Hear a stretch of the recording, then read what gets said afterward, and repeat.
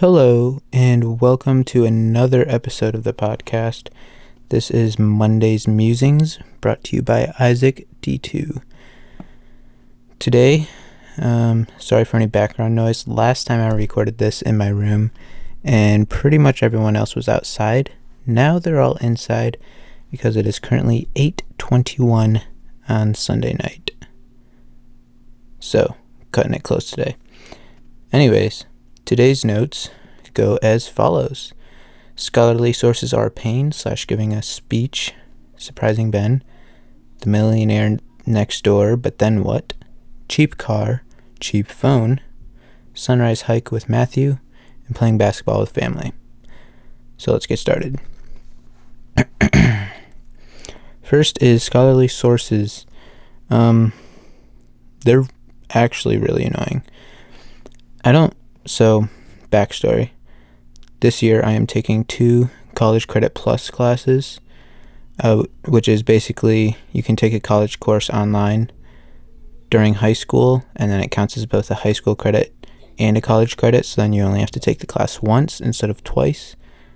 However, you only get awarded a certain number of credit hours that you can take per year, so this year I have enough to take 2 classes per semester, so I'll do that. Anyways, this first semester I'm taking speech, which is the class I'll mostly be talking about, and then the second one is politics and American culture, which I'm going to be honest, that one is pretty hard for me. I think mostly it's just because I've never really been into politics, and so taking a college class on it is just bringing me into a world that I've never really explored before. So there's a lot of things that I'm learning through this class. Anyways, that's not the main point of this point. It is speeches. And someone just turned on the house fan, so there's definitely going to be a low rumble noise. So I had to give my first official speech that's graded this week in my speech class, and the hardest part about it was finding scholarly sources. We were supposed to make the topic of the speech, it was informative, and it's supposed to be on something related to our major. And hold on, I just got a message I'm gonna reply to. Bang. Okay. Anyways, something that we're majoring in, but I haven't declared a major because I'm not actually part of any college now. But either way, I'm probably going to take some sort of business related class or major. So I did a presentation on the stock market. And the stock market is good. I've been learning a lot about it since I started investing back in early February. And so I just kind of, wrote the outline, made my 3 points, sub-points, everything's good. And then I read the presentation requirements on Saturday or Sunday night of last week. And we're supposed to give the presentation, everything up. We had 2 weeks to prepare, and then this week that's finishing up was the week that we were supposed to present it. So I'd been preparing for 2 weeks. I was writing everything, searching Google for things. Then all of a sudden I read the requirements Saturday or Sunday night, and I'm like, I have to have at least 5 scholarly sources. So I spent most of my week last week, at least the time I spent doing homework, looking for scholarly sources to match the outline that I had already made, which was a pain. I hate scholarly sources because they use big words that nobody cares about. They use all sorts of graphs and charts that I'm pretty sure they only put them in there just to fill space to make their things look bigger. They wrote longer papers. but I guess they do write a lot in there too. But like, I don't know if colleges understand at this point. Google has a lot of information, and a lot of people know what they're talking about when they post stuff on Google. So why do we have to only rely on professors and people who have big college diplomas to write our information for us? I don't know. That's annoying to me. But I'm also not in charge of writing the courses for colleges. So I guess my opinion really doesn't matter that much, and I'm sure lots of other people have voiced their opinion on this before. So I'm just going to leave it at that. They're annoying, but kind of have to do them anyways, so that's boring. Second thing on the list. Wow, 6 minutes in, I only got through one thing. Second thing on the list, surprising Ben. So we didn't have school this past Friday because of parent-teacher conferences. And so my cousin Ben OS, who also has a YouTube channel, he started his because of mine. But he has always liked hanging out with me, and so he's mentioned to me previously, like, wouldn't it be fun if you could like come over to my house? He lives an hour and a half away, and we could like make a video or something. So out of the blue, I was like, hey, I don't have school this Friday. Let's go surprise Ben, make a video together, and then I'll go home. So I told my mom, and I asked his mom, and she's like, oh yeah, that's fine. But he didn't get out of school until after, or he had cross-country practice until 4 o'clock.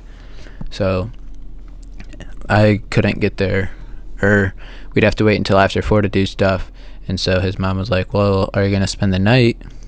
And I was like, and also Ben had a cross-country meet Saturday morning. And I was like, well, I wasn't planning on it because I was going to go on a hike at sunrise with my cousin, another cousin, Matthew. But then my mom was like, you should do it. And then my mom also then said, oh, and you could take the rest of the kids with you. I was like, whoa. This just went from like a 6-7 hour trip by myself to like a full overnight 24-hour pretty much stay at my cousin's house with my siblings as well. So that second option is what we did, obviously, because my mom's in charge. But my siblings went to my other aunt's house, and so it was just Ben and I and his sister Paris, and then my aunt and uncle there. So it ended up being fine, but I was kind of disappointed I didn't get to go on my second sunrise hike with Matthew. But that's okay, because we got to spend time with their family, so we'll be fine. So I feel like I need to mix up the order that my notes were, because I just skipped 2 things, and then I didn't really skip 2 things, but I feel like I should have move one thing up. I'm going to move it up. Sunrise hike with Matthew. I did go on a sunrise hike with Matthew. That was nice. This was Friday morning on sunrise. So basically how we decide where we're going is I just look at Google Maps around my area, find a green spot, because that's usually a park, and then try to find somewhere to park there. And then why is Google Assistant opening? I didn't even say anything close to Hey Google. Anyways, so we try to find a place to park and then just hike a trail somewhere in the area, walk along. So anyways, I found this place, but it doesn't have a parking spot. It just has a pull off, like on the side of the road. So I was like, well, worst that could happen is we go to a different park that we know has a parking area. So we get there, we both pull in, we're hiking along the trails. We get to the other side of the park. It's a pretty small park. And we see a sign with another pull-off similar to the one that we just pulled into to park. And it's like, restricted access, permit required to enter. And I was like, well, hopefully we don't get back to our cars and have like tickets on them or something. And it ended up being fine, but no, not a fine. We were not charged any amount of money for entering the park. It was fun.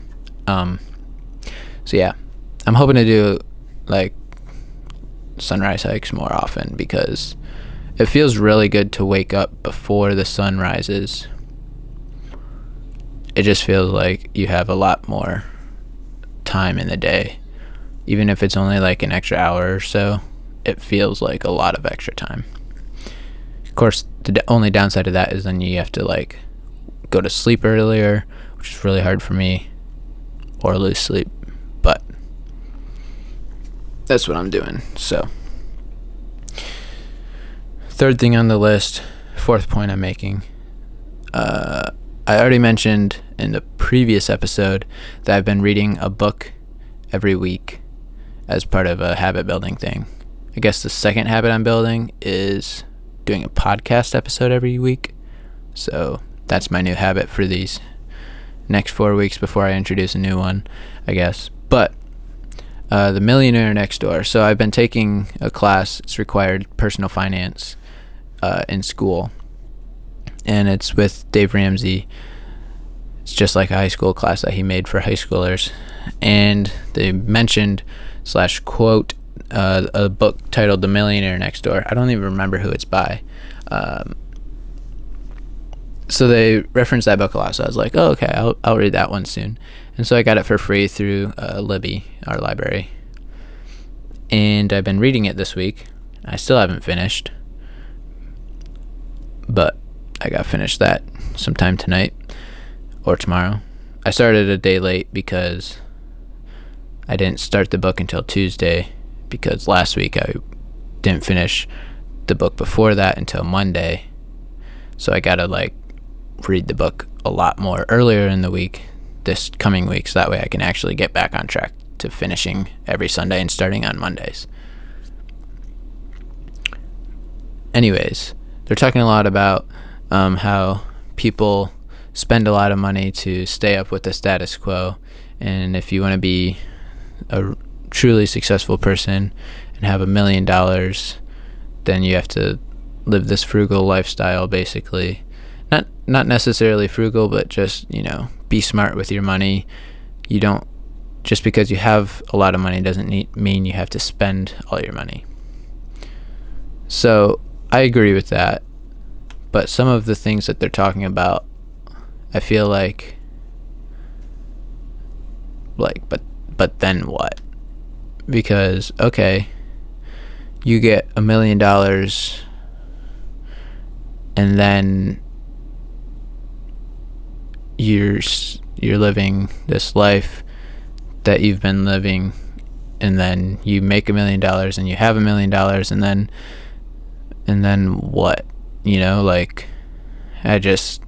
Before this podcast, I was reading one of the chapters, and it's like basically saying, don't give your kids a bunch of money, because then they'll start to rely on that money. So like, if you have $1 million when you die, and you give your kids that $1 million when you die, like, is that then bad because now they're relying on that money from you? Or like, if everyone just,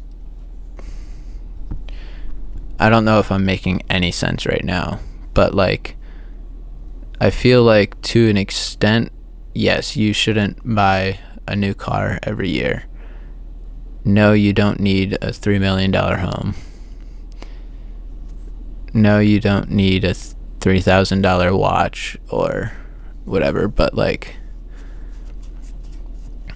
sometimes, like, they're talking about vacations, like spending $1,000 on a vacation.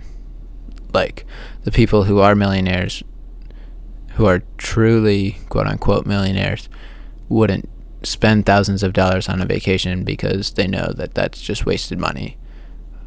But in my opinion, like, life is about the experiences you have with people, and so going on a vacation that's cool will give you cool life experiences that you can enjoy with other people, But if you never spend money on your vacation, you'll never go on a vacation, and you'll never have that time to spend with others. Kind of going back on to the book I read a while ago, The 4-Hour Work Week. It's pretty popular with in the self-help book community, but by Timothy Ferriss. But I would rather go on like a 3 or 4 year and just work and collect a bunch of money, and then just take a year off of working and live off of that money that I've already made. So that, because if you don't do that, if you're just working from the time you're 15 until you turn 65 and you can retire, then when you're 65 and you retire, you can't do a bunch of the things that you could do back in your 20s and 30s, because you're older and your body's just not the same. But you can't, if you spend your entire 20s and 30s working, you don't have the time to go on cool vacations and do things that your body's allowing you to do in that age. So personally, I would rather work like 3 or 4 years and then take a year off and not work and go on vacations and go to cool places, so that way I can enjoy the life, or like enjoy my body in the state that it's in when it's in my prime, in my 20s and 30s. You know what I mean? So yeah, deep thoughts right there. But that's what I've been thinking about a lot recently. On that note, a cheap car. They're talking about in the book how most millionaires spend less than 1% of their net worth on buying a car. Which, obviously, if most people can't do that, just because, cars, 1% of a millionaire's money is what? Not 1,000. Oh my gosh, what is it? Would be $10,000, right? No. Maybe. Anyways, why can't I math right now? Alright, I'm pulling out the whole calculator. This is really sad. Divided by 1%. No. Times 0.01. Yeah, $10,000.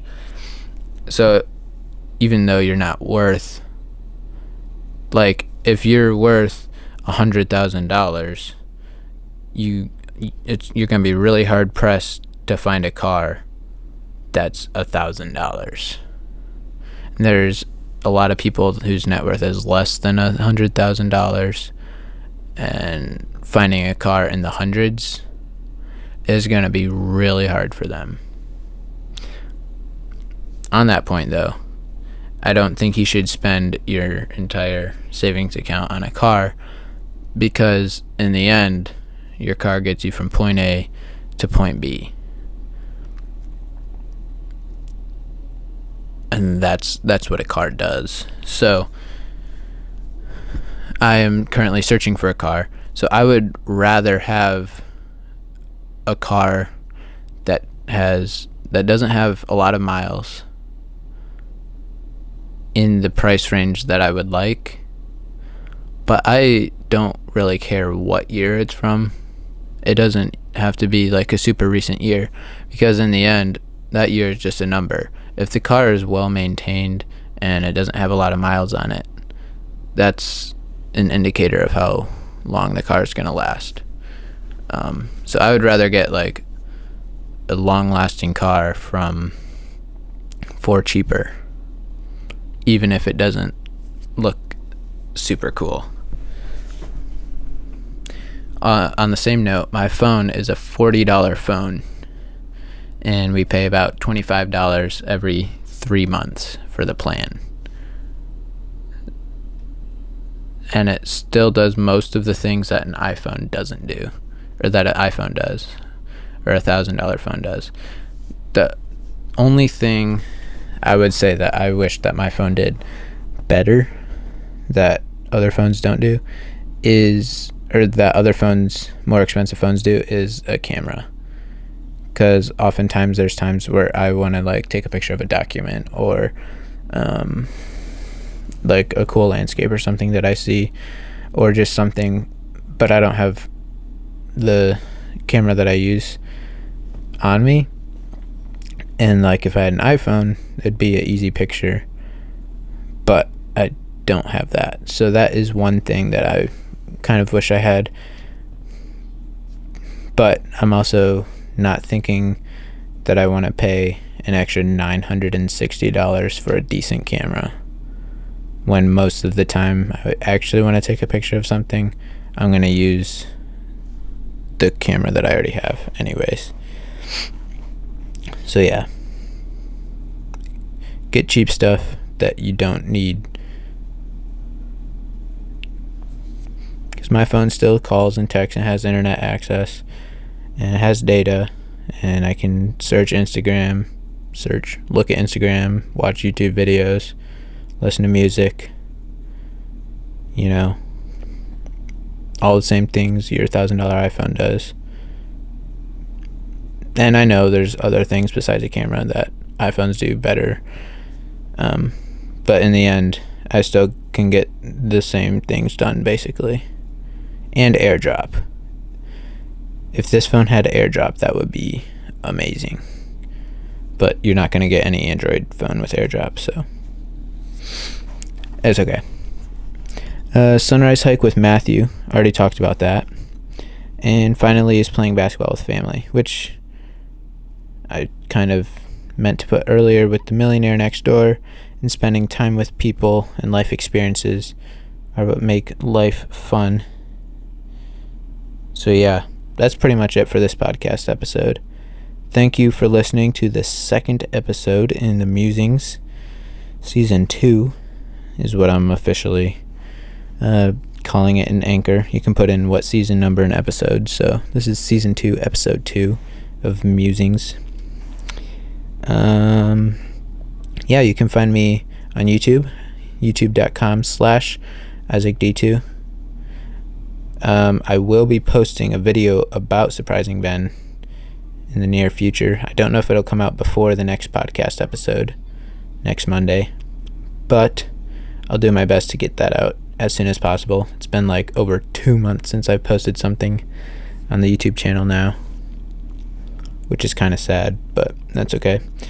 Find me on Instagram, Isaac_D277.